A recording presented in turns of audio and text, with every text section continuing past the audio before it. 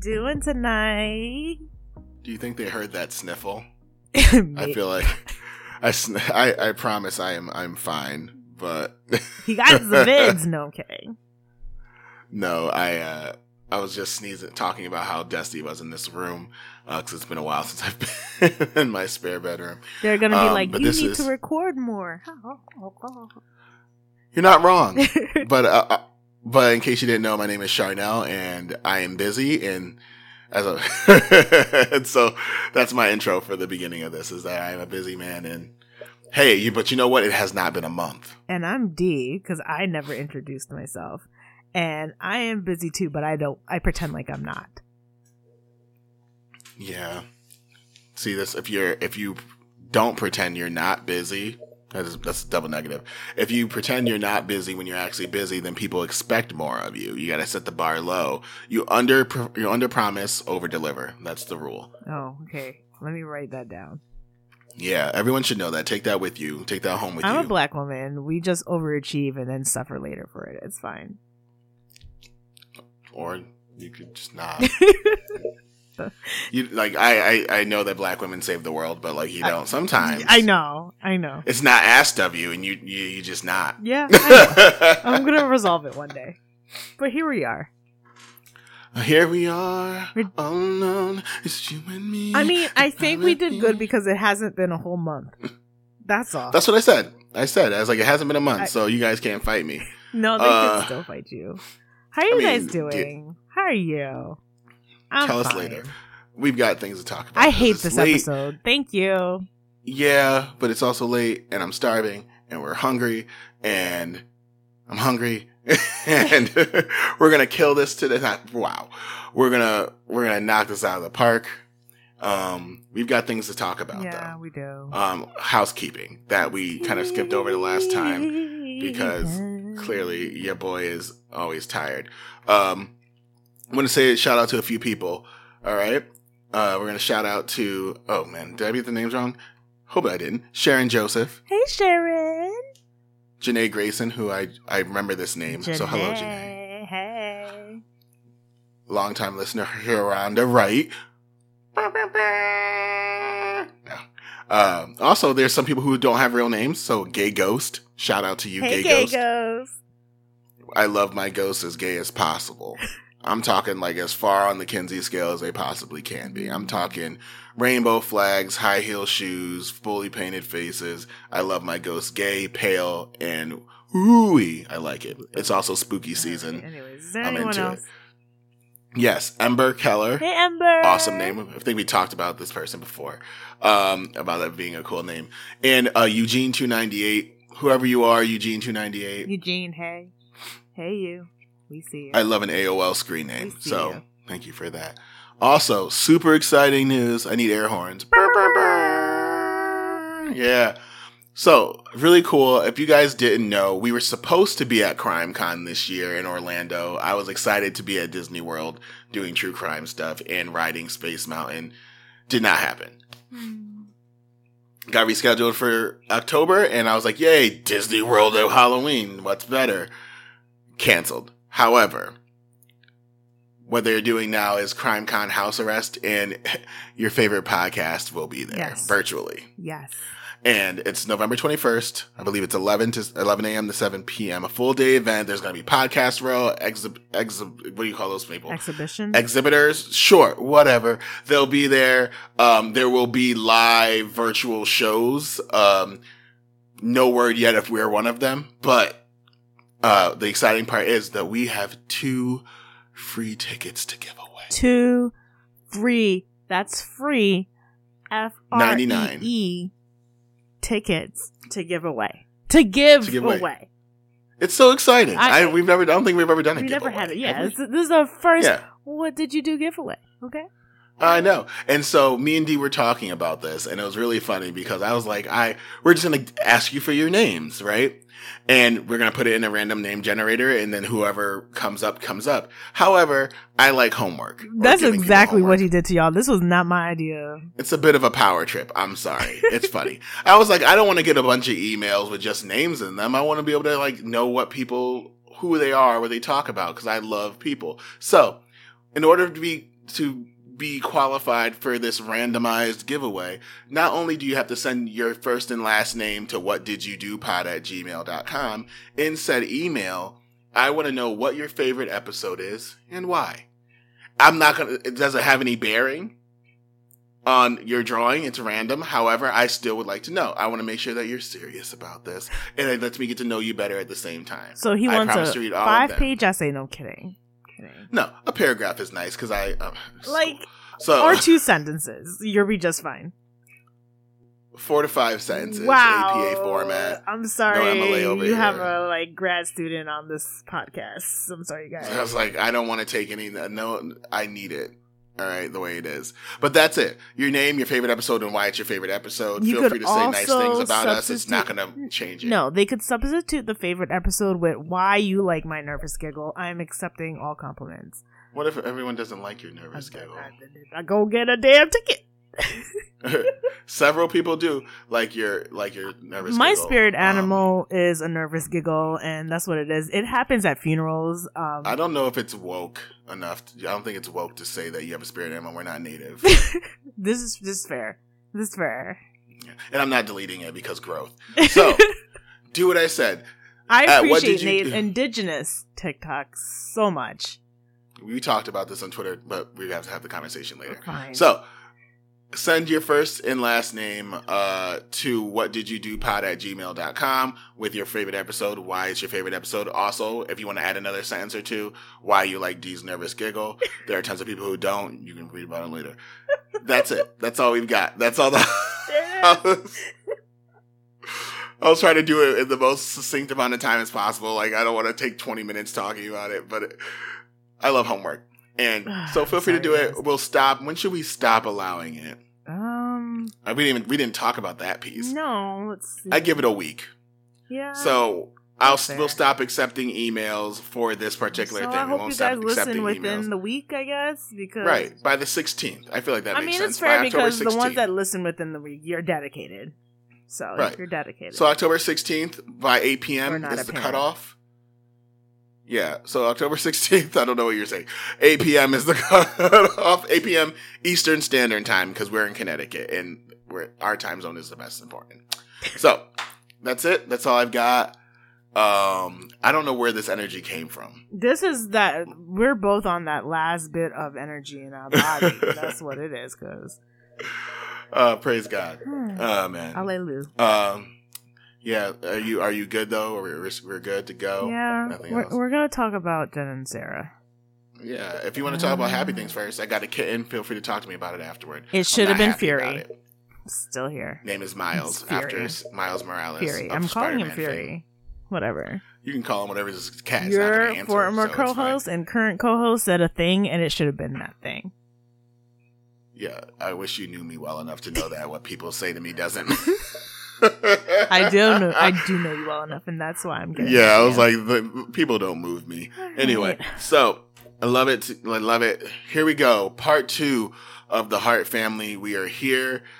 Trigger warning ahead of time for physical and I would go as far as emotional, psychological abuse, emotional manipulation, neglect, all those things. Neglect. It's going to be talked about. If that is not your thing, we will see you in episode 57. But however, this part is loaded with it. This is the hard part. This is the part that I wasn't excited to discuss. But if you don't recall, we left off at the 2 women adopting all 6 children. So they are now adoptive parents of these 6 children, and we're going to talk about what happens next. On the outside, it looked, I guess, I hate talking about this. It looked good. And the reason why it looked good on the outside is because Jen made such an effort on her social media pages to portray them as a very happy family. A very, 2 parents that took care of all these 6 children who, put them in all these different situations where they learned about love and free spirithood and all those happy things, and she did that by posting on her social media, which she did frequently. But what we didn't know is on the inside there was a lot of things going on, And so I'm just going to describe some of the pictures she would post on her social media page. Now, some may say, and I'm part of the some of the things are definitely too much information. Like, she does have a picture of, I want to say, it was, and I'm looking at it now. I don't know if this is, I can't tell because the kids are they look so young, so I can't tell them apart sometimes. But I want to say it could have been Devontae, but he was basically naked playing the guitar. And so so his parts are covered by the guitar, so you can't see anything inappropriate, but it's still kind of like too much info for the internet. And she goes on to discuss, why he was naked and how he said he wasn't naked. But it was a lot of that. It was a lot of pictures of the kids smiling, playing the guitar, going to different concerts that they would attend. And the most famous picture of the free hug, Devontae hugging the cop, is the one that went viral. And the one that you guys know about, he's in the little hat, he's hugging the cop, he has the tears in his eyes. I want to say, was this around this 2014? So I think it was around... This is Ferguson. Yeah. This is, yeah. So that was a protest. Yeah, we're in the midst of, Black Lives Matter, and this is, I guess, one of those images that are supposed to invoke understanding between the Black community and a white police officer. To me, it's cringy. First of all, I don't know. It's just cringy, and along with stuff like that, she would post stuff like their fridge, about how much food they had in the fridge and stuff like that. And she could have done that in response to some of the things that she was being blamed for that Charnel is going to describe, I guess, now. No, I will do no such thing. That's not what I'm doing. No, I think that it's important to, as we were going to talk about some of the abuse and some of the things and the allegations that were happening, to kind of describe, I think this is why I really enjoy doing the first part, as triggering as it was for me, is to talk about what life looks like in foster care and adoptive care for so many people. And so, because a lot of times, like, even when listeners, true crime listeners, are watching documentaries, will shout at the screen like, "Oh, I wouldn't have done that. If it was me, I would have." Like, even when we're thinking about, like, I wouldn't walk down this scary road. If my car broke down, I would stay in the, things like that. We do it all the time. And at the same thing, we think we are these very high, like, strong-headed, spirited, young kids that we never were. But if it was me, I would tell somebody, and a lot of kids do. But a strong majority of us are unsure of what our life looks like and if it's not appropriate. But foster kids specifically have more to lose than bio kids with their parents when it comes to things like that. And so they already feel dejected from their biological families, whether their parents failed to rise to occasions or at whatever the reason is that they're in care. And then to know that they are so close or always on the line of being sent back, that when things like this happen, they don't always come forward and say that. Because one, if you're with a sibling group, I talked about it last episode, that it's so hard to get siblings to be fostered or adopted together, especially when there's more than two. Right. And so the fear is they'll split me from my siblings. And this experience is always so traumatic. The thing that's keeping me together is the fact that I have the support and love of my siblings. If I lose that, I might lose myself, right? And so there's all these fears that go into this. So when you're listening to all these abuse stories, remember, that's the thing that's running through people's minds. They've been through several foster homes. They've already been through the system several times. They've been moved all over the place. This is their mindset, that if I say this is the end this is the end of it. I'm shipped off somewhere with another stranger, learning new places, new things, with new quote unquote siblings. It's just, right. It's traumatizing. And we'll get into it a little bit later, but despite all that, they still were brave enough to say something. Oh, absolutely. So, I think sometimes it's the, I didn't mean to cut you off. I think sometimes, I know, I feel like I'm a certain people, and I don't try so hard not to interrupt women. But okay. There's also this weird Zoom lag, or we're not technically Zoom, we're on a phone call. But But no, so this is the thing. And so there's so many things that we talked about that should have been flagged. If someone was looking to adopt or foster a kid. How, again, I can only talk about from experience and knowledge, true knowledge about Connecticut's foster care system, because I know it inside and almost out. Right. And so a lot of these things would, if it happened in Connecticut, they would be disqualified from fostering kids because you don't know how to treat kids. So especially extremely vulnerable children. So we're going to actually hop in a time machine and go back a little bit to September of 2008. Now, mind you, this is when they had I have the names here. It's when they had the first set of siblings. Yeah, Thank you. Hannah. Thank you. Thank you, Hannah. I appreciate you. No, I got it. So Hannah. Like I said, I have it prepared. I don't know if I want to talk about it. No, you got it. I was like, I've got a million things on my screen right now because I've been clicking back and forth. So Hannah is 6 years old, and they find a bruise on her arm, and it's found out that it was Jennifer who ended up hitting Hannah with a belt, causing a bruise. Mm-hmm. And you know what that does. When people find bruises on children, they call people, usually. And police got involved, Child Protective Services, social services got involved. And so what was happening is not only did teachers find bruises, but they also noticed that there seemed to be some food instability as well. Usually you can tell when kids aren't eating at home, if one, they are constantly asking you for whatever you have if you're an adult, right? If you're a trusted person and they're asking you, hey, can I have some of that? If you see them asking their friends for more food, that's usually because they're hungry. If they are stealing food at a young age, there could be other issues, right? They're compulsive eating, yada, yada, yada. Or it could, more often than not, it's because they're not being fed enough. Or food is such a commodity, right? It's such a specialized, high-value thing that they don't get it enough, that they need as much of it that they can get. And so that's something that was also noticed, that this kid, remember we talked about the foster child that they accused of eating out of the trash? Yes. Hannah was actually caught doing that a few times. Again, how desperate this was. And so the case ended up being closed. Yeah. However, right. This is what I'm talking about. So it was closed. They tried to say that she had fallen down the steps, and that's why there was a bruise on her arm. You know, they didn't put it there intentionally. And because there was no actual proof outside of Hannah's word, right? A 6-year-old, case is shut down. There's nothing else looked into for this. And if you're dealing with foster kids where the chance of abuse is a little bit higher, right? Because kids have more to lose, and predators and abusers know that. They are already a vulnerable population. So if they are exhibiting these behaviors, a red flag, your ears should go up.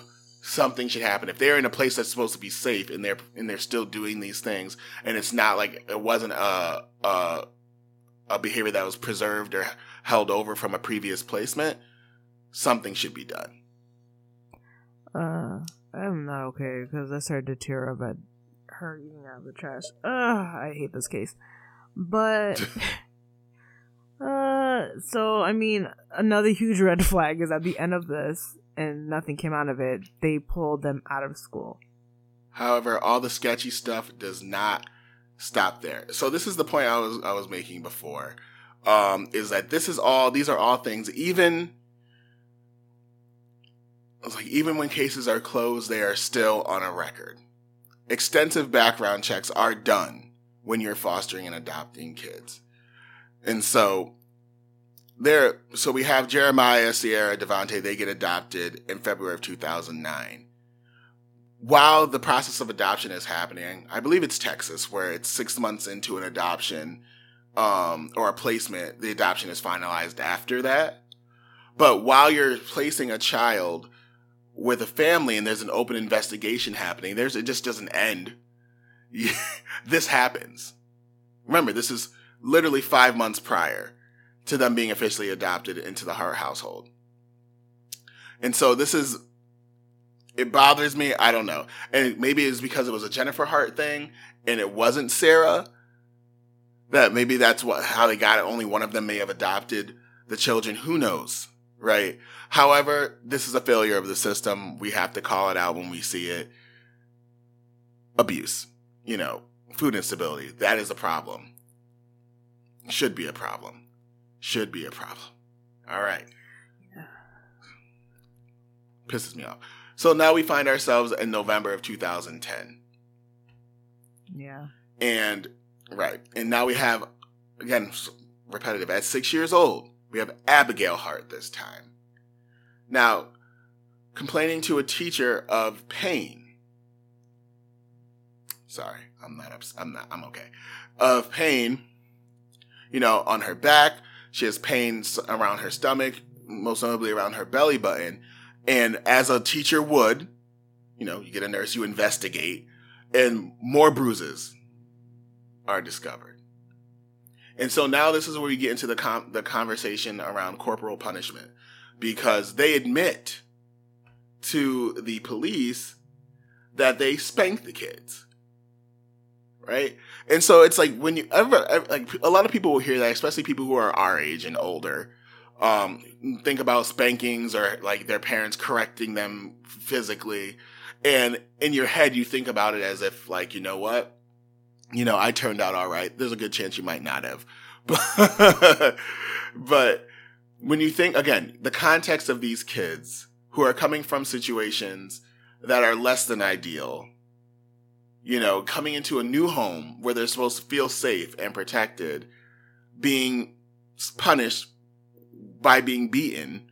I don't care if you call it spanking or not, because I think spanking gives it the idea that you gave them a couple taps on the tail and that was it. However, this is described by Abigail that Jennifer, with a closed fist, meaning punched this girl.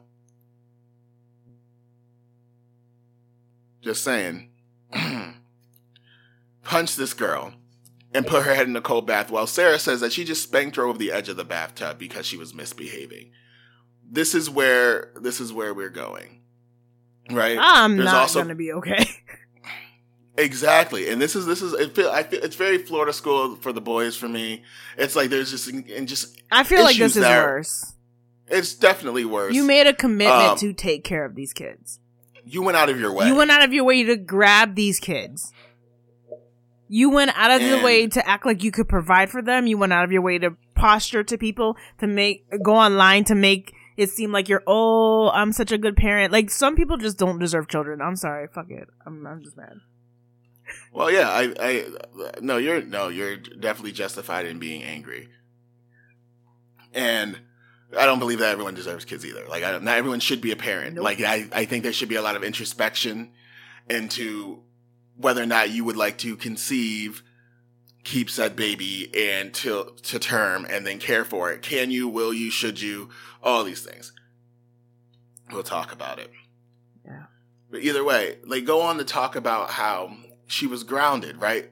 Okay, 6-year-olds being grounded is a weird thing for me. I get it. Like, kids can be on punishment, but being grounded. And while they're doing things like corporal punishment, they're also doing things like withholding food, which is something that is characterized as abuse. You don't get to withhold sustenance from a kid. Like, a treat is different, like a dessert, whatever. But when you're adopting and fostering kids, you are not allowed, like, it's literally, these are instances of neglect. It is viewed more harshly as a foster parent or adoptive parent if you do things like this. However, what also pisses me off about this is that then later on, she is charged with malicious punishment of a child and misdemeanor domestic assault. Mm-hmm. Criminal charges are brought against this woman. Mm-hmm. So Sarah Hart gets a 90-day suspended jail sentence and a year of probation and community service for this. She pleads guilty to abusing Abigail Hart. She sure doesn't. Guilty. Mm-hmm. And they drop the malicious punishment of a child, which they shouldn't have, but she pleads guilty to misdemeanor domestic assault. How is this adoption not disrupted? How don't they take the kids? How does no one go in and start even checking on the kids regularly? Like, what? And if they were going to move, they touched base with the people from the other state. Right. To immediately have somebody in the home to greet them when they get to the new house. Like, how? But you guys were so willing and able to take them away from their family, especially Devontae's family, who wanted to keep them. Like, some things can be rectified, like, but I understand also why they would react the way they did. Again, as a kid in foster care, i.e. a kid and a person who works in it, like, I see it, I get it. However, again, redemption is possible. But, like, Shar, I can't even, okay, so I make the mistake and let the mom watch the kids. You are spoken to, you have somebody come in to make sure you're doing the right thing. That on that. You don't take away the kids, give them to these women. They're abusing the kids. And they get to keep the kids. They get to continue their abuse. And no one checks on them. Do you see what I'm saying? One person you took that extreme. And you took the kids away. Probably because of skin color. We know what it is. Right. I mean, there's nuance. Right. That's not important. But, not the skin color and why things were allowed to happen. I'm talking about, like, the mom and the aunt and all that stuff. And then the aunt also would subsequently look to try to get them back. Right. Also, while they're already adopted. Like, there's an adoption petition that gets denied. Right, but there's parental, there's, like, teaching and coaching that you could do if this is a one-time mistake. You know what I'm saying? Right. The kids it just seems to me. I mean, it wasn't a safe situation for the kids, but at least they were safe. I think there was the safety was the intention, and provision was the intention. Whereas Sarah and Jennifer Hart are nothing but abusers who are trying their best to throw people off the scent that they were terrible human beings. And this was my major critique of. I'm not going to outwardly talk trash anything, but my major critique of a major podcast about this is that I think they focused too much on their narrative that they were creating, and then all the people around them that, giving you Taylor Swift face, like, I had no idea, I'm so surprised. Like, I don't trust anybody, and that's it's the trauma. But like, when I see anything that looks too good to be true, I'm always either secretly suspicious or I roll my eyes. Like, I have a friend who just got married, and they are always like, oh my God, you're such a great husband, and look at my kids doing great things. And I'm like, oh, give it a break. Because I see things like this happen all the time. I mean, there's nothing that's that good. Like, stop showing all the good things, all right? Like, you could just say, hey, you're happy with your life. But that's not important. What's important now is, again, talking about the life that they were building online and through the stories with their friends and with their family members and their neighbors. This is what's important. And so at this point, when we're talking about all these things that are going on, they are also putting on the robes and the garb of activists, right? It's not so much that they are just people being, good parents on Facebook. These people are literally taking on the savior role and taking it on seriously. Mm-hmm. And maybe in an effort to overcompensate or to compensate for their terribleness.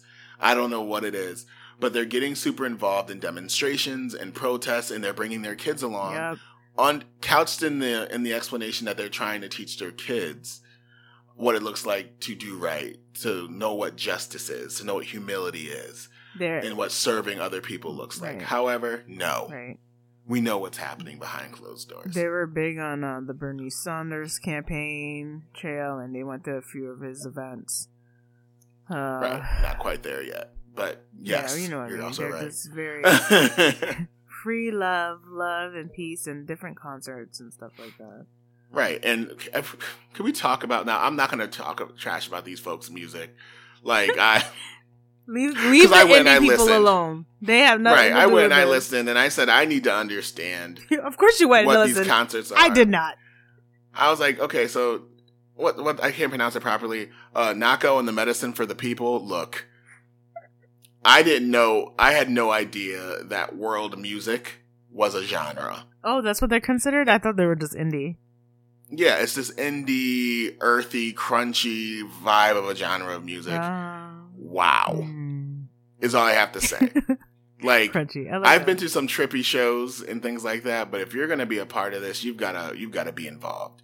It's given me very much Midsummer Commune. Like, you've got to love each other and love people and ignore the music and to be to be there. But like, that's neither here nor there. I like having some humor, and when we're talking about terrible things, it's true. Yeah.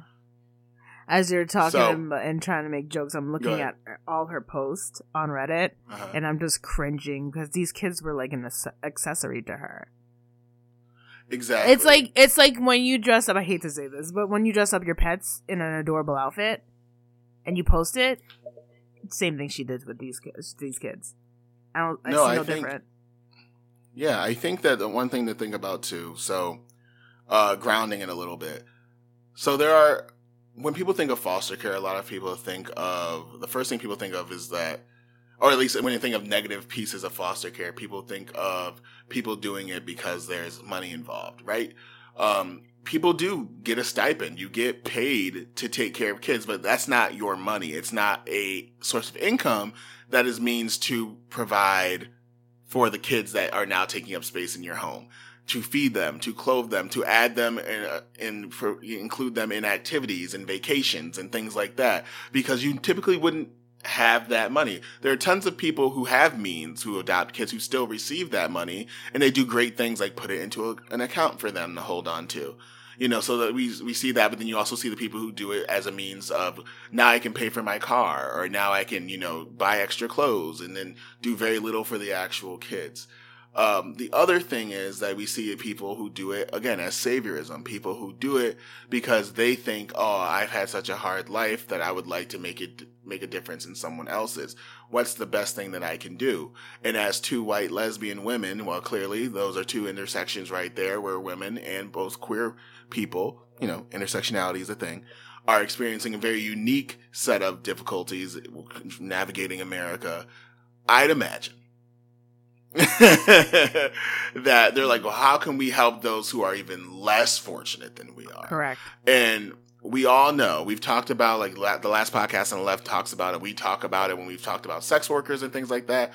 There are people who are quote unquote less dead, just like there are people who I think are less like alive or worth less while they're living. And we think about those people like we need to save Black people because there's the assumption that their lives are, there's a monolithic assumption that we're all poor, that we're all this, we're all that. Again, we are more likely to be disproportionately, impoverished and all this stuff, but not all of us are broke. So I think that is how they approached foster care, is they wanted people that other people would look at and make those assumptions about them. These kids are from such broken homes. How lucky they are to have these two women caring for them. Like, that is the image they wanted. And that's how I believe things were going. And that's what she did. And that's what she put on Facebook. And I think that's why those things worked. And also the whole thou dost protest too much. I can't talk. I have a lisp apparently. And it was like, I need to then overcompensate. And so that's what we're looking at as we keep going down. Mm-hmm. 2013. Yeah. Family moves to Portland. Yep, they're in Oregon. They leave Minnesota. They've pulled the kids out of school. They've moved to Portland. Again, we all know what it's like. We all know what it means to move to a new place.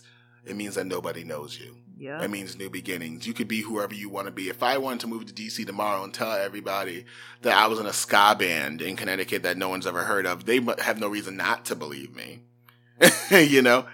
And so you can start anew and you can make up stories about who your family was and why you left. We've seen them escape several times when things become uncomfortable. The first time we see it in what they believe to be, obviously a very conservative area. They leave to a better, quote unquote, more liberal place. It's not as liberal as they expected it to be.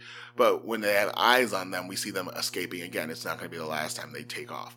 But you see this happening. Mm-hmm. However, a friend of the Harts, a woman with a name whose last name I will not try to pronounce, but it looks Greek, Agriopoulos, but Alexandra A, we'll call her that. She had let welfare officials know that she had seen, this is the thing, very weird, unusual, abusive punishments from the Harts to these kids. Things like depriving food, right? Also isolating the kids for long periods of time. Again, neglectful, abusive behavior that was reported. And now this is also the case that is always being made for a national foster care registry. If you are a foster parent, you should be, we have like gun registries and sex offender registries. If you are doing something like this, the same call for like police registries and things like that.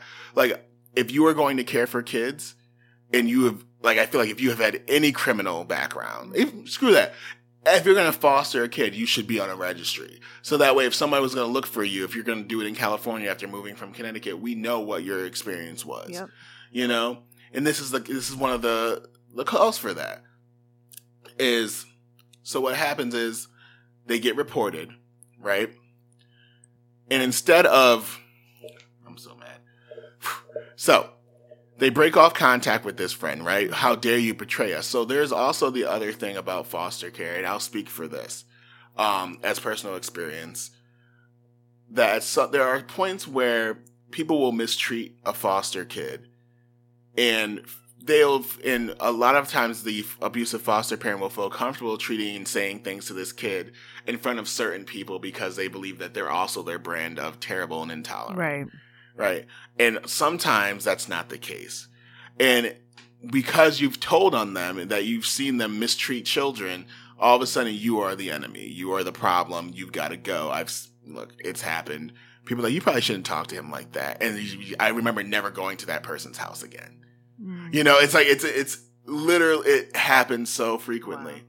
And so CPS comes in, the Child Welfare Services, we have DCF, Department of Children and Families. It's different everywhere. Mm-hmm. So Child Protective Services comes in, and they obviously need to come in and investigate.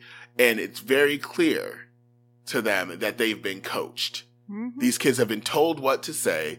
Child Protective Services says, hey, these answers are way too concise for these kids to just have this off the top of their heads because they're kids and they don't have language for some of these things yet, but yet they do. Mm-hmm. But nothing could be done if the kids aren't apparently corroborating this story, right? And so if you can't prove it, it's not just what you quote unquote know. It's like the legal system, what you can prove when it comes to human services. There's tons of people who clean up their house the day a social worker visits, right? Yeah. Could be filthy any other time, right. But when they know that homegirl or homeboy is showing up, house is spotless, yep. Right? You do, like, and if you can't prove that the house is dirty 95% of the time, there's only so much you could do. But also ongoing investigations need to happen. Right. This is all, again, systems failing. And then Jen uses like the excuse of why these family friends and people were claiming that there are issues. She said that they are not tolerant of 2 lesbian mothers with 6 black kids. Right. I'm wary. I'll say this off the top of my head. You can call me prejudiced or not. I'm wary of white parents with a swath of black babies. Amen. I don't care what anyone has said about that. It raises my tail and goes up, and I've got all these eyebrows. Questions. And if you got a problem with that, see what happens to the story. Okay. And it's like, it's not even because of the Hart case. It's just one of those things where, yeah, we talked about like the Multi-Ethnic Placement Act and how they started placing people with different backgrounds. But it's also known that kids do better with people that look like them or have the same culture, or background, because it's just safer and it's easier to fall in place in a home that reminds you of home, right? And so the fact that you go out and you're saying, I want, people don't realize adoption works like this, but you could say, I want this profile. Like, I'm becoming a foster parent and I'm saying, I will take any race, any gender between the ages of 6 and 12. I don't want anybody that's medically complex because I don't have the time, right. to dedicate. I work full time. So it's like, so you could say, these are things I'm willing to do. Please give them to me. And I'm sure that in order to get 2 sets of 3 siblings, that were of color, black, it just seems intentional. And so, like, I'm just wary. It's a personal opinion. You don't have to say whatever you want. And it just seems like, again, the saviorism, like, I want to save the world. How can I do that? I'm like, you save the world by not adopting and fostering kids if you're terrible. Like, do that. So this brings us to a few things. The cops end up getting called during 2013 a couple of times to the Hart House. I looked up exactly what it could be. I had a hard time figuring out why. Mm-hmm. And I can only imagine it's because people are terrible. And either, I'd imagine, again, Jennifer seems to be like the heavy hitter here. And I just imagine that maybe there was some kind of domestic disputes that were going on. Or maybe this is about the time where the kids really started to feel maybe empowered to start trying to say something to somebody. Maybe there was anonymous calls to 911. Like, couldn't find anything on it, but I don't put anything past these people. And then it brings us, again, to the activism piece in November of 2014. Ferguson, Missouri, killing of Michael Brown. The famous picture. Right.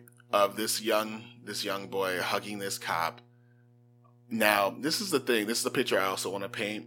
And I'm obviously spinning a narrative. Mm-hmm. Deal with it. Because this is how I would see it. Some of these kids, like I looked up in their history, some of these kids have run-ins with the police already. Not of their own accord, but with their family members. Mm-hmm. There's kids have been in situations where they've been shot at. Not by police, but by other people. Where police have been involved. They've seen police interact with their family members in ways that are less than ideal for a young person, especially a young black person, right, to see at a young age and then expect police to be their friends. Right? Like, this is something what it is. Black people have trauma around the police. It's not a secret. Nope. We've been talking about it for years. Like, there is just a shared collective experience that so many of us have. Mm-hmm. And the stories are too similar for all of us to be lying, but some of you, whatever. Doesn't matter. Let me paint a picture for you. I could live here where I'm at, and somebody could live in California. We both have no like backgrounds with, police and the legal system. And when a cop pulls us over, we're still about to shit on ourselves. That's like a collective experience. That's how strong the experience is. Somebody that I don't know, that we both feel the same way when we get pulled over. And it's not the same for people who aren't black. Sociologically speaking, right? There are tons of experiences that black people view as exclusive to us, mm-hmm. right? And they are internalized. And from the time that we're kids, like there's a generational trauma piece that people don't like to talk about, but we've been passed down stories of people in law enforcement mistreating us for generations and generations and generations. And in our heart of hearts, as young kids, we don't readily believe them. We just trust the people who've told us. Mm-hmm. And so if grandma says it's true, grandma doesn't lie to us, hopefully, right? Then it has to be true. But it's not. And then, yeah, go ahead. And then typically we have our own experience that then validates those feelings that we've already internalized. Right. And then the pattern continues. That's where I was going. And then you grow up and then you're seeing the same thing displayed that somebody once told you. Because I can remember a kid playing cops and robbers, and even though you heard what my mom didn't let me play that game. I don't think anyone was watching us. My mom was also like a criminal though, so she had her own feelings about police. But then you grow up and you're like, the cops aren't the good guys.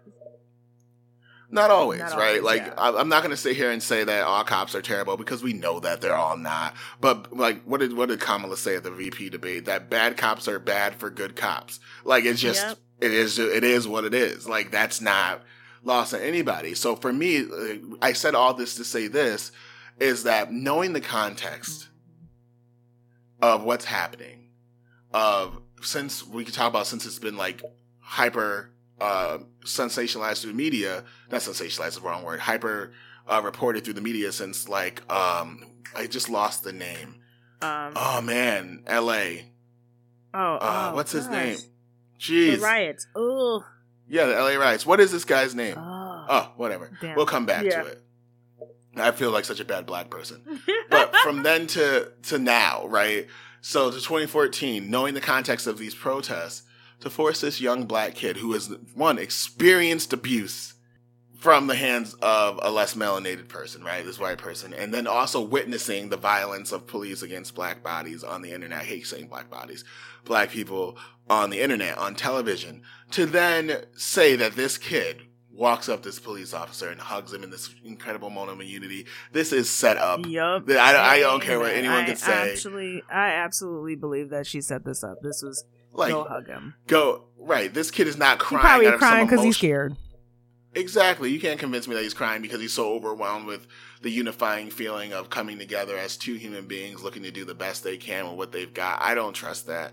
Don't believe it. Again, I'm not going to stay here very long, but this is the point I'm trying to make. Right. And so that picture blows up because, again, people who want to discount what's happening or what has happened in America and the things that we should probably address and deal with and get over it. Like, right. Like we could totally start working for it, but they started using this photo, as a means like, see how things can happen, see what we could be. And it's like, but they still don't realize that the power dynamic in this photo is greatly shifted. And it's like, it's not even, and there's not a unity because one of them could do what they want and it doesn't matter. So, we see this happen, goes viral. Then we also see them latch on to another kind of viral piece of news. The upstart of one Senator Bernie Sanders, right?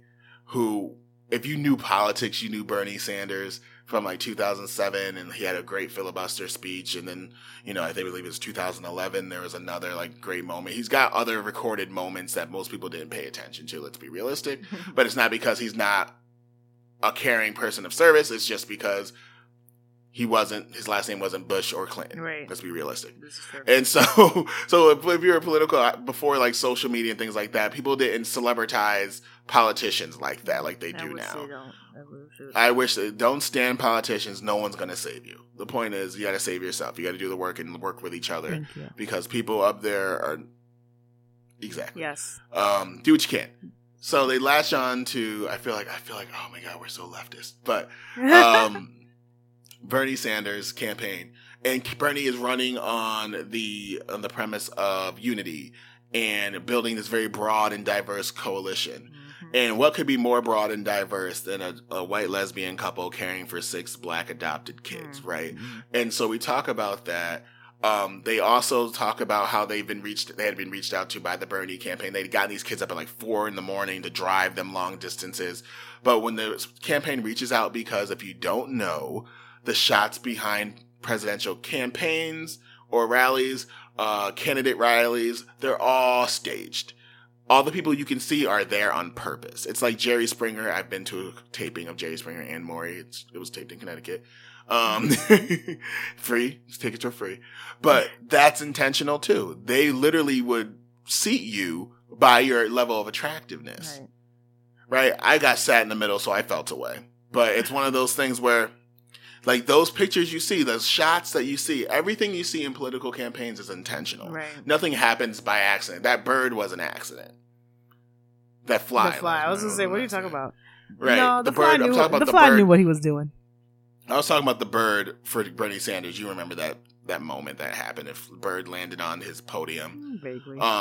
Like, some things are accidental and just make for good moments. The fly made for a good moment. But everything else you see is very intentional. Right. Placement. It's right on brand. People around. And so the 2 black people that are always behind Trump. Exactly. They are always picked to make to reflect what they want the picture or the character of this candidate to be. And Bernie Sanders' campaign said this family fits the broad coalition we're trying to build. And so again, use this props, and once again, thrown on Facebook, as Dee can attest, post after post talking about how they're teaching their kids about getting involved in their civil duty and the political process and being able to give back. They had like a blue Bernie Sanders shirt they would wear and posted the kids up on. Like, they were very much the activists. And that's the picture I was trying to draw for you in the beginning. Like, they try to portray this family who is active, political, caring, just having a wonderful time watching these children grow. Right. Yeah. If they even look like they grow. I mean, even I just don't even understand. Like, some of these pictures that she posted of these kids, they just seem severely underage for the age that she posted. Yeah. Right, like, very young. Severely, like, you're talking about 14, he looked 8. Like, they look just severely underage. So I don't even know why you would post this, because had I been your friend, I'd be like, oh, why he look so little? Exactly. And we all know that, especially in development stages for children, proper nutrition is important for them to grow properly. Right. And eat your veggies, you're going to grow up big and strong. And look at us, just big, right. But I love that meme. But no, like they say things like that because it's super important. You need to have enough food. Like boys, like everyone needs to eat, right. But boys, when they go through puberty, typically there's a growth spurt and your body is catching up to what's happening. And you need, like, I remember I went from being 4'11" to 5'6" between 5th and 6th grade. That's wild. I shot up. It is insane. That's wild. Right? And that's the biggest growth spurt I ever had. But from then, it was like a very gradual thing. But it was a huge jump. And I remember my knees hurting. And I remember my back hurting because of growing pains, literal growing pains. But I was also super hungry all the time. And I was hungry because my body needed energy, right? And so it's like, you need to do that. And at some point, you end up eating enough protein and learning what exercise is and playing sports. And eventually your body starts shaping itself. But you need that. And so when you start seeing kids who are supposed to be 14 look young, not because they have baby faces, but because they're just small. Yeah. Like, again, red flags. We're going to talk about it forever. Right. There's some. But but there are very much things to be keeping an eye out for. Again, me and Dee are just saying this because we know, and we're taught to kind of pick out signs of abuse. Right. But so what ends up happening is they end up moving again. Right, to Clark County, Washington, and getting right out of Oregon, right? Mm-hmm. And again, once things start growing roots, and people start paying attention. So there are no reports of child abuse, right? No. For them. However, again, when you are an abuser and it is to the point where you are withholding food from kids and things like that, people will start to notice, like Dee said, that your kid is not as healthy looking as they should be, right. Or they shouldn't be growing. How's this kid 14 and look the way he does? People start asking questions. People ask if he's sick. Right. All these things start happening, and by the time you start making progress, but the time you start building relationships and getting it intertwined in your community, people are going to notice you. People are going to care outside of your family. Kids are going to make friends. They're going to have mentors, teachers, coaches who are going to ask questions, and so you need to go. So I'm going to give you a little breather right here and talk about one other thing. In the midst of all of this, it's Sarah that's the sole provider of the household. At this point, Jen stopped working because they both were working retail. Jen stopped working. Sarah was, I believe, an assistant manager at a department store? Before, yeah. Right. And then also again. Right. Which is, you're not making that much. So, I don't know if you guys have ever moved, but the cost of moving is ridiculous. So, just to talk about their relationship a little bit, I'm not too sure how the love really went. It seemed like, although Sarah was bringing home the bacon, bringing home the money, bringing home and was like the provider, Jen was calling the shots. Jen was the stay-at-home mother, but it was described that she would be on these games all day, playing video games, like computer games.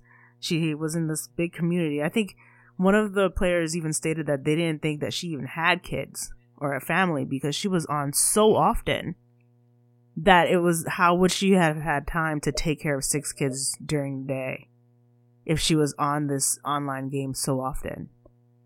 And Sarah was providing. Now, you do get funds for, getting these children and adopting these children. So you do get money.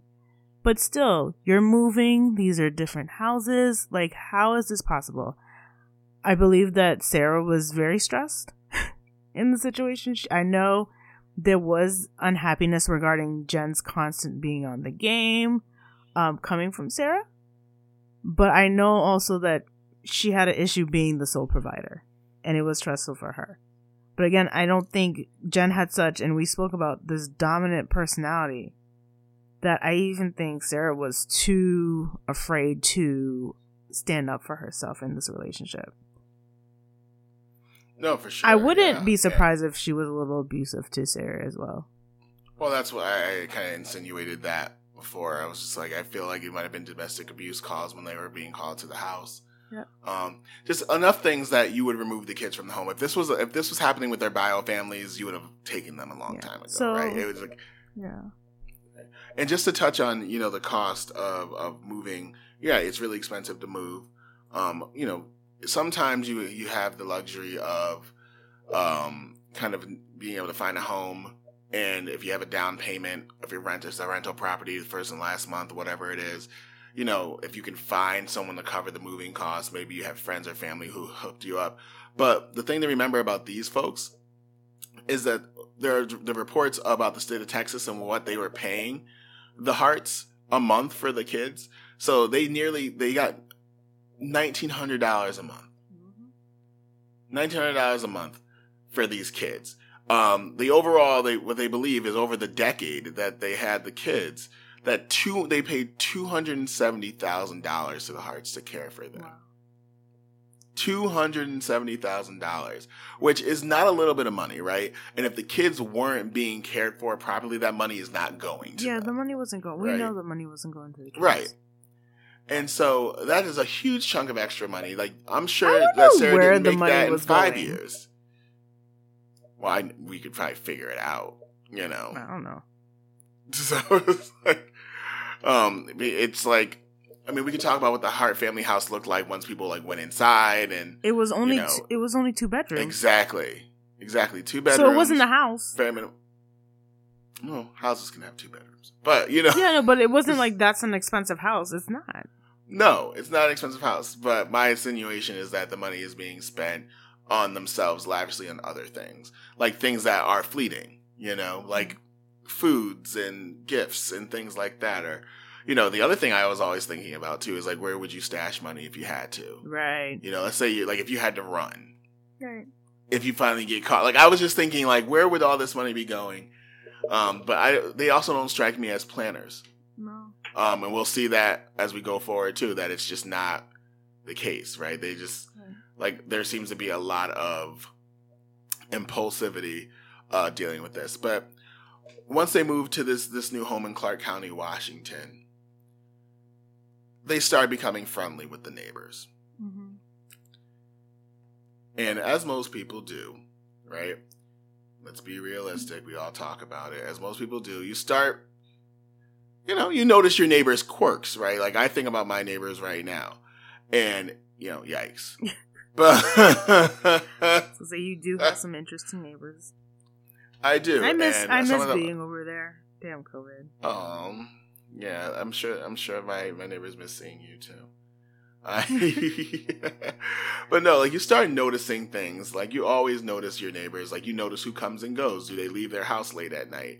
I'm sure my neighbors look at me when I leave, when we record late, and I'm leaving at 11:30 to go get food. They're like, "Why is Charnel leaving?" Or he's fully dressed. Or he's going to go get. Never mind.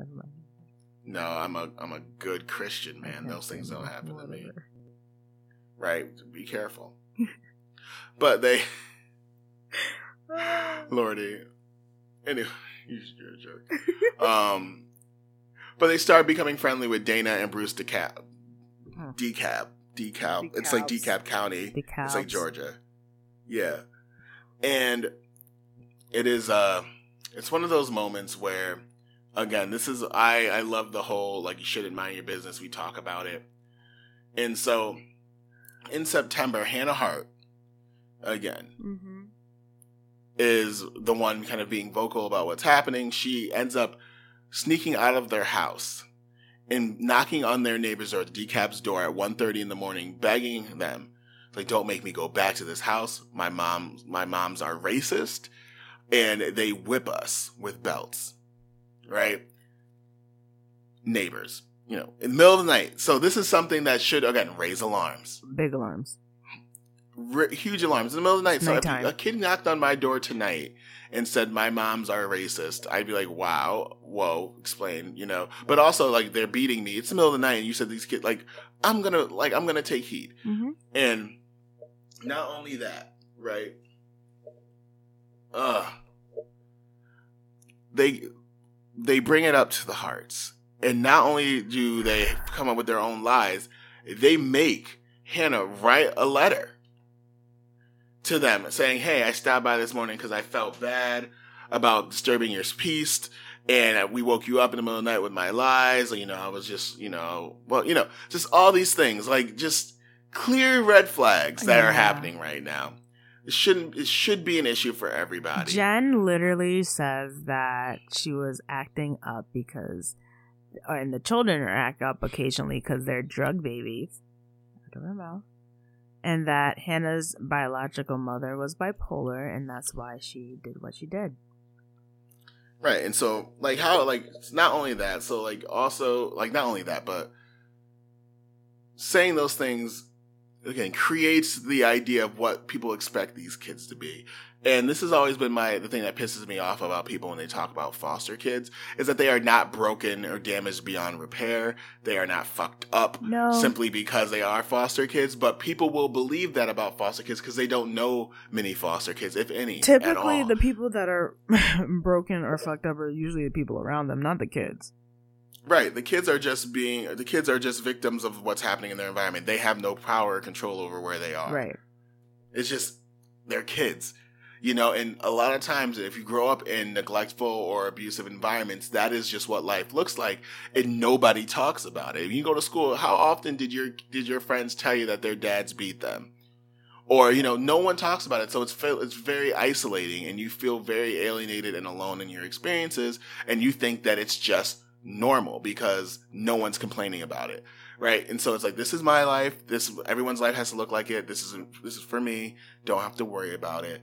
And so it isn't until someone else steps in and looks at you. We talk about this with serial killers all the time, is that it's usually once they step out of their home environments where someone's like, dude, that's not okay.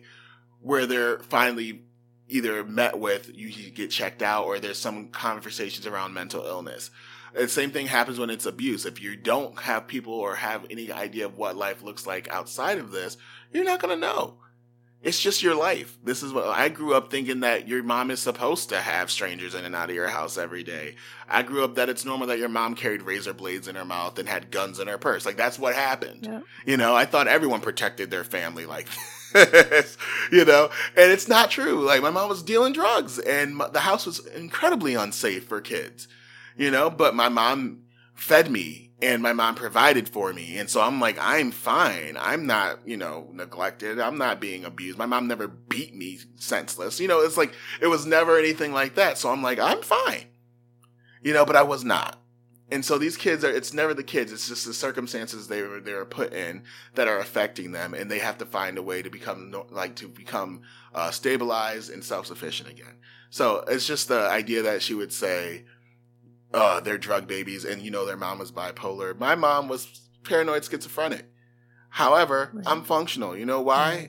Because you don't just get to blame someone else's mental illness for how other kids are acting, or it just blows my mind. Doesn't matter. I'm getting angry. So, right. We talk about how the DeKalbs decided to, not say anything. Right? This is not our business. They've kind of glossed it over. It's good enough for us. Not blaming the DeKalbs, I'm just saying he should have said something. Mm-hmm. However, Steve Frovick, who is the father of Dana DeKalb, decided that he couldn't stay silent. Right, he was going to have to say something. There is, if you want, you can go look up the call to the authorities. It's on YouTube. He calls and says, "I'm concerned about these kids. Like, hey, my daughter lives next door to this family. I think there's something going on with these kids." He says, "I feel like they're being highly abused," and it goes and tells the story that his daughter told him about this girl jumping out of a window in the middle of the night to come ask for help. So, again. I'm glad somebody didn't stay silent, so. Exactly. And this happened, the initial jump out of the window happened in September of 2017. Her father called in November of 2017. And so now, Dana says that, hey, there's nothing else has happened since then. And why do you think, Dana? Because the one time that Hannah got out, they glossed it over. Do you think they would allow them space to have the opportunity to do it again? And so it's like there's all these things that happen. And it's been quiet ever since. And if you look at other podcasts talking about this, if you look at news articles, they say that the kids became even more to themselves. to themselves. They would get out of the car and go directly into the house. Yep. Like they were taught not to speak to neighbors. Yep. Like if you made eye contact with like it's just what happens. Abusers are also control freaks. They need to control narratives. They need to control behaviors, because if they lose control, they lose their power. That is what happens. Yep. What it is. Now, social services gets involved once again. Because finally people have decided to step up and complain. Shout out again to Dana for finally doing the That's right. Nice. You don't do that. That's nice. But she reaches out. What's the official name of this? Not CPS. What is it? Washington Department of Social and Health Services. It's a long title. And lets them know, hey, Devontae's been sneaking over here asking us for food. He's been over here 10 times in 7 days. Right. So after Hannah doesn't completely stop, because Devontae starts to go over. And Devontae starts to ask him for non-perishable food specifically, so that they could hide it in their rooms. Exactly. Right. So when things like this happen, again, when you see kids that you think are being cared for, asking and begging for basic necessities, like, red flag, people. Just be cognizant. Like, I don't care if you're a yoga instructor. I don't know why Diana's a yoga instructor, so that's where my brain went. Like, I don't care if you're a yoga instructor. I don't care if you're a crosswalk monitor or whatever. Like, if you are we're talking about, like, what's the Gabriel Fernandez? Okay, that's his last name, right? Or Hernandez. Yeah, Hernandez. Yeah, I never finished watching that. Couldn't do it. Like, if you're a security guard in a child services agency, like, if you notice something, you need to say something. More often than not, kids are not able to protect themselves from their parents or their guardians. It's just, they have all the control. They get to control the narratives. If you see something that you believe is abusive or neglectful, it is up to you. Some chances to save someone's life, right? So pay attention is all I'm saying. And so CPS shows up and knocks on the door the same day, which typically what happens. I'm not going to say social services doesn't move quickly when it needs to, but no one comes to the door. Nobody answers the door at all. No. And this is March 23rd of 2018. So this is when things start getting weird. There's no movement at the house. No one's at the house. They have left with the kids. I am so mad. I'm sorry. I can it's okay. feel it, I cried, in my and gut. I haven't cried in the podcast since I had to describe Philando Castile's murder. So it's fine, friend. So yeah. So I mean, we know what happens. I mean, do we? Right. Yeah. So if we're talking timeline, all right. So if we're going pure timeline at this point, 5:24 p.m. this day. There's surveillance footage that shows Sarah leaving her job, right? And it shows them flying up the driveway, right, like within an hour of CPS being there, almost as if it was expected, right? Yep. Like knowing, like getting in there, getting things quote unquote need and bouncing. Then 3 a.m. next day. Sarah's coworker gets a text message from Sarah saying she's too sick to open the store. Someone else is going to need to do it. We've all called out early in the morning, as to not, at least I'll tell him myself. When I know I'm not going to work for reasons that are other than me being sick, I always do it really early in the morning so you can't complain or ask me questions. I've already gone gallivanting. That's very interesting. I just constantly do it early. Oh, well. No, like if it's 3 a.m, if I'm ill, I always if I'm actually sick, I like to wait until 30-40 minutes before I have to am expected to know if I'm still not feeling well. That's very strange. If I just know I'm not coming to work, I hope no one who supervises me is listening. but if I know I'm not going to work for reasons that are not sickness, it's 2 a.m, unless I'm actually ill. 2 a.m. Okay. No, either way for me it's the same because I want to A, give courtesy. B, if I'm really sick, I've been up all night anyway. So guess what? I'm gonna call you early because we both gonna be up now. we also have different, like, our context of jobs and, like, and what other people think about it. So, like, I have the freedom to call late if I wanted to and not be expected if I don't have anything going It's the guilt. I'm always like 2 hours before. 2 hours before. That's right. So they reach out. You're so... Sarah reaches out to the coworker, lets them know, hey, I'm not coming to open the store. Someone else will need to do it. The DeKalbs, next door neighbor, the DeKalbs, it's DeKalb County, DeKalb, this is the name. Notice that their Yukon is gone. Their truck is gone out of the driveway early that morning. Right, where are they? Now, again, timeline-wise, 8:05 this morning, surveillance footage catches Jen at a Safeway in Fort Bragg, California, not Washington. Again, far away enough, wearing sweats, wearing glasses, and buying groceries. Also, a lot of people have mentioned this too, that looking less than what she's expected to look like. Right. As if something has been happening, as if there's major stressors that are happening that are causing her to pay less attention to grooming, or let's talk about eating habits maybe. I don't know. People have talked about she looked heavier and frumpier. I don't care much about whoever's weight looks like what, but it's to be noticed. Right. And then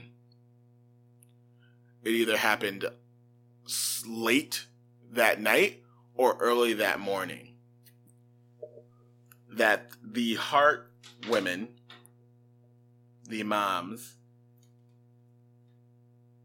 rev up a car to 90 miles per hour and drive off a 100-foot cliff in Westport, California. Mm-hmm. So subsequently killing themselves and the children in the car. So, and just to go into more detail, police that, at first it was thought as an accident, which we covered in the beginning. But during the coroners, when they did the toxicology on the bodies, Jennifer Hart was over the legal limit of alcohol. Sarah had Benadryl in her system, as did the children, to probably be asleep.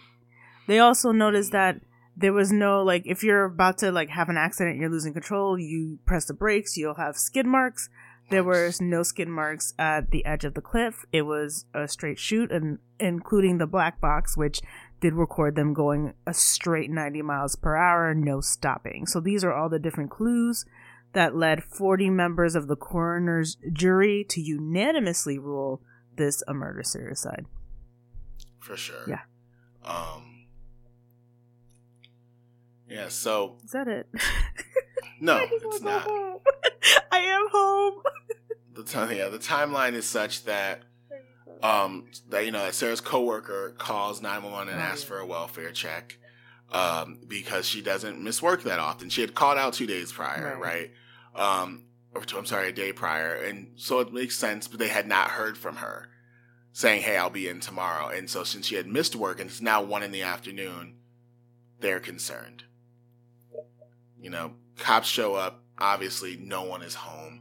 And it isn't until about 2 hours after that 911 call is made that the German tourist that we mentioned sees the upside-down SUV on the other side, on the underside of the cliff, denoting the then investigation to start, police officers showing up. It's where they find Jen's body in the driver's seat. Sarah's in the backseat area. The kids were thrown from the vehicle. So it's just... Okay.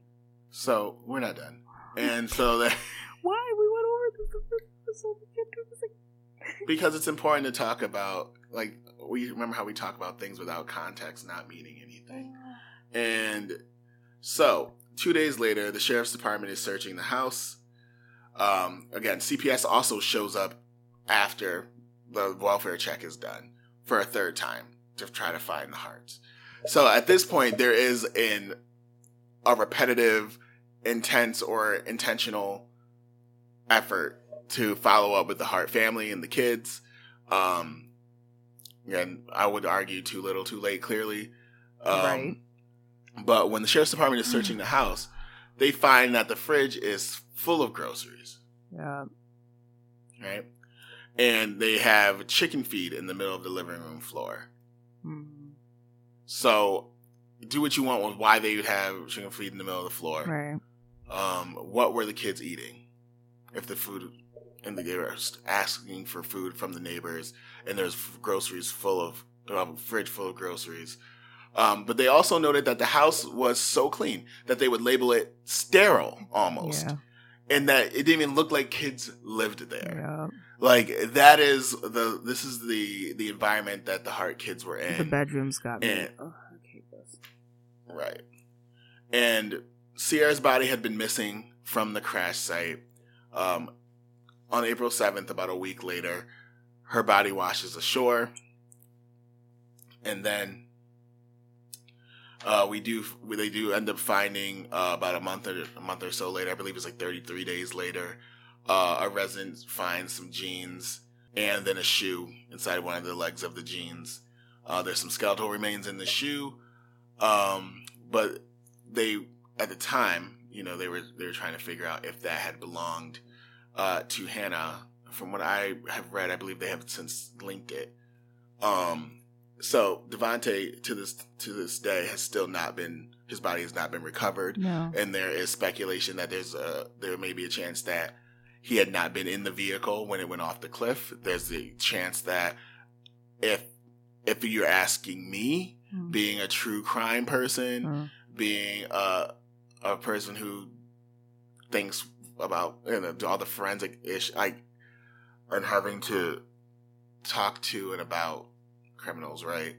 Where I would believe that there's a chance that they may have ended this poor boy's life before that. Yeah. Yeah. Right? Yeah. Where he's the one causing the most trouble. Now CPS is snooping around. Right. If they're already beating these kids, neglecting these kids, what's to stop them from going now completely off the deep end? And maybe that's why they're on the run. It could have been the anger from the CPS case that led to a murder, that led to this outcome too, because you're gonna get in trouble. So absolutely, at this point, like again, remember I talked about them maybe stashing money because it's just in case you have to run. At some point, old country saying, my grandma say, the chickens is gonna come home to roost. At some point, what you're doing in the dark is going to come to light, right? And this was that moment. Because this is such a drastic way to murder everyone too. So it there is a sense of urgency in the way that they did it. So maybe Jen went too far with Devontae. And like I said, his body has not been discovered anywhere. So now it hasn't washed ashore. But there's also the speculation that if he was in the car and it went off a cliff and it's in the water, it's California, it's the Pacific Ocean. There are animals, and so like there's a lot of theories as to what could have happened to Devontae. But that is the case of the Hart family. Did not need 3 parts or more.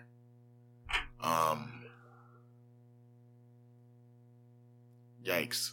So, if you or anyone you know, I feel like I'm talking like an Unsolved Mysteries episode. But if you or anyone you know I'll say this. If you're a witness to any kind of child neglect, child abuse, if you suspect it, if it's safe to do so, if you have a relationship with said child, feel free to ask questions that can get you the answers you need. A lot of kids aren't going to answer directly if is your mom hurting you? What are you talking about? But ask questions like, hey, do you eat enough? Are you hungry? Things like that kids will always answer questions that have to do with their immediate satisfaction usually. And it sounds manipulative because it is, right? Because you want to make sure they're okay. If you are a person who is, again, a victim of domestic violence, or you feel like you are trapped or being forced to go along with things, you should probably talk to somebody. If you are a person listening and you are under the age of 18 and you are a foster kid or an adoptive kid and you are being mistreated, if you are a person with your bio family and listening to this who is being mistreated, please talk to somebody. Please get out of a situation before it gets worse or before it harms you in a way that is difficult to come back from. Yeah. So those are all the things I have to say. I would just argue that if you're going to do anything, specifically for me, I'll talk about me as a person who has experienced both sides of this, that if you're going to foster and adopt, I don't believe that anyone listening is inherently an abuser.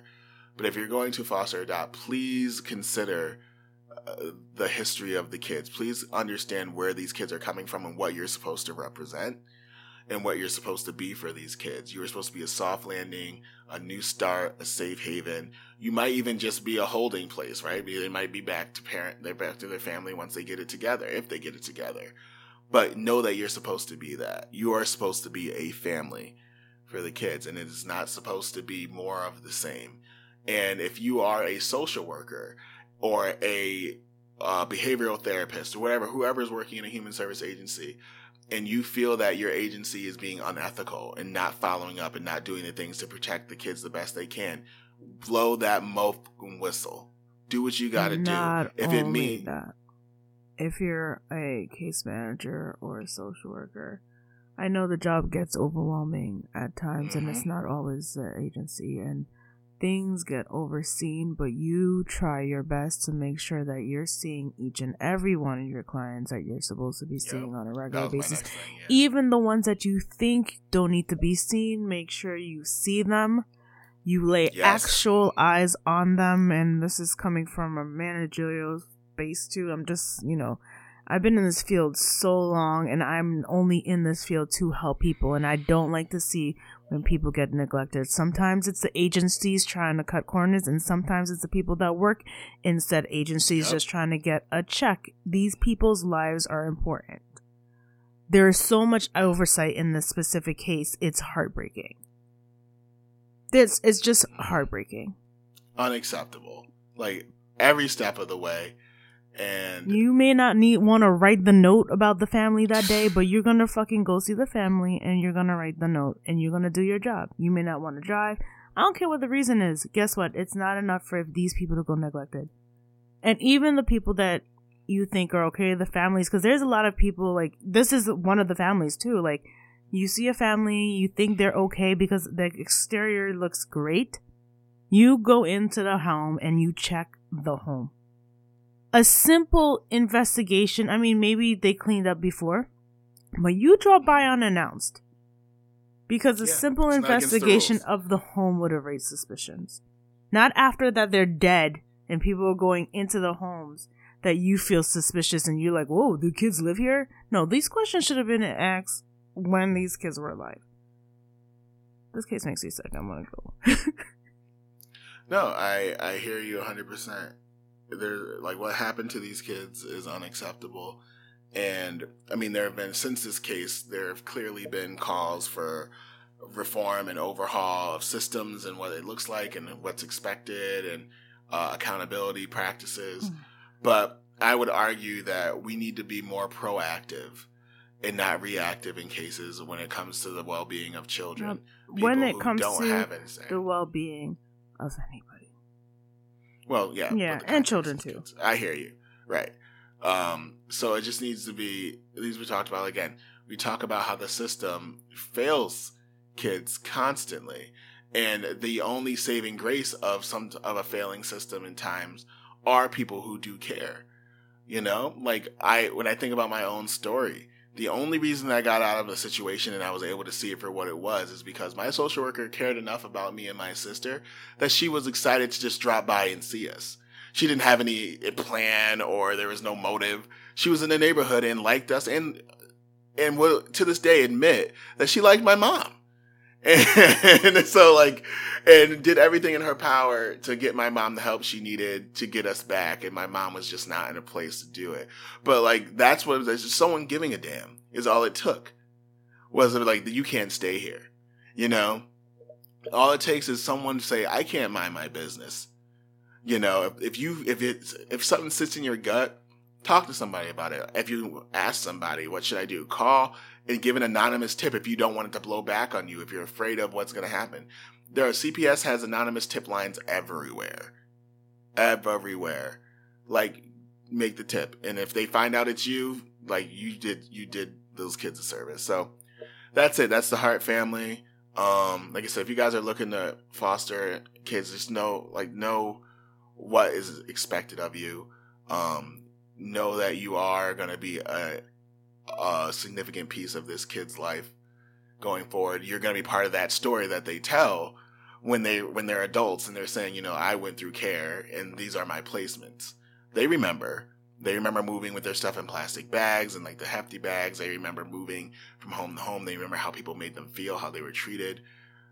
Like, if you can be the last stop on that, you know, on those journeys, like, or if you're not the last stop, if they're going to be reunited, at least make that experience special enough and healthy enough to do well. I'm gonna leave you with this. Little things you could do, and that's something you said just touched me. The hefty bags, the plastic bags, if you could donate like luggage or backpacks to like local children's shelters. They have a lot of children's shelters ran by DCF. You could probably donate to DCF in general. That's helpful because there is such a difference between moving in a backpack and overnight bags than, you know, putting your stuff in garbage bags. It does make a difference. Right. There's the running kind of foster care joke. And only people who have been in foster care can make it. The joke is that you can spot a foster kid by them walking kind of together and holding hefty bags. Yes. Like their entire life or what they can take is in this bag. And I was blessed enough, like, again, my social worker was young. We were her first case. And so she didn't know she shouldn't be this well invested, but she got like vouchers for us. And I remember going to Walmart and we each had $200 to spend. Now our life got uprooted 2 hours prior and we had $200 to get what we wanted to bring with us places. So we had a duffel bag and we bought pajamas and jeans and t-shirts. And that's all I had while I was moving back and forth between like group homes and cousins' houses and families. And so like but it made me feel better and it made me feel less like a criminal or less like some outsider outcast by being able to walk around with a duffel bag with my stuff as opposed to a garbage bag. So it is a way you can help. Or just reach out to your local children's agencies and figure out other ways you can help. If you want to volunteer as a mentor, there's some we can list ways you can help all night, and it's tiring. I'm exhausted from talking about this, and I'm super hungry. I'm just trying. And I'm probably gonna like stress. I've been trying to get off this mic because I definitely need some self-care moments. I'm very triggered. Yeah, I'm gonna go watch like a horror movie or something. I'm gonna go watch like Steven Universe. I don't know why I do this to myself. It's just who it's just horror movies. I like the tropes and the basic plots. I can't traumatize myself at all. I'm actually it's gonna tell you something offline. It probably was a bad week to talk about this, but okay. You realize it after. All right. Well, guys, thank you so much for listening. Like I said, D, tell people where they can find you. Oh, you were about to forget because I didn't. Instagram and Twitter, _D_Isa. That's ISA. You know the vibes. They do.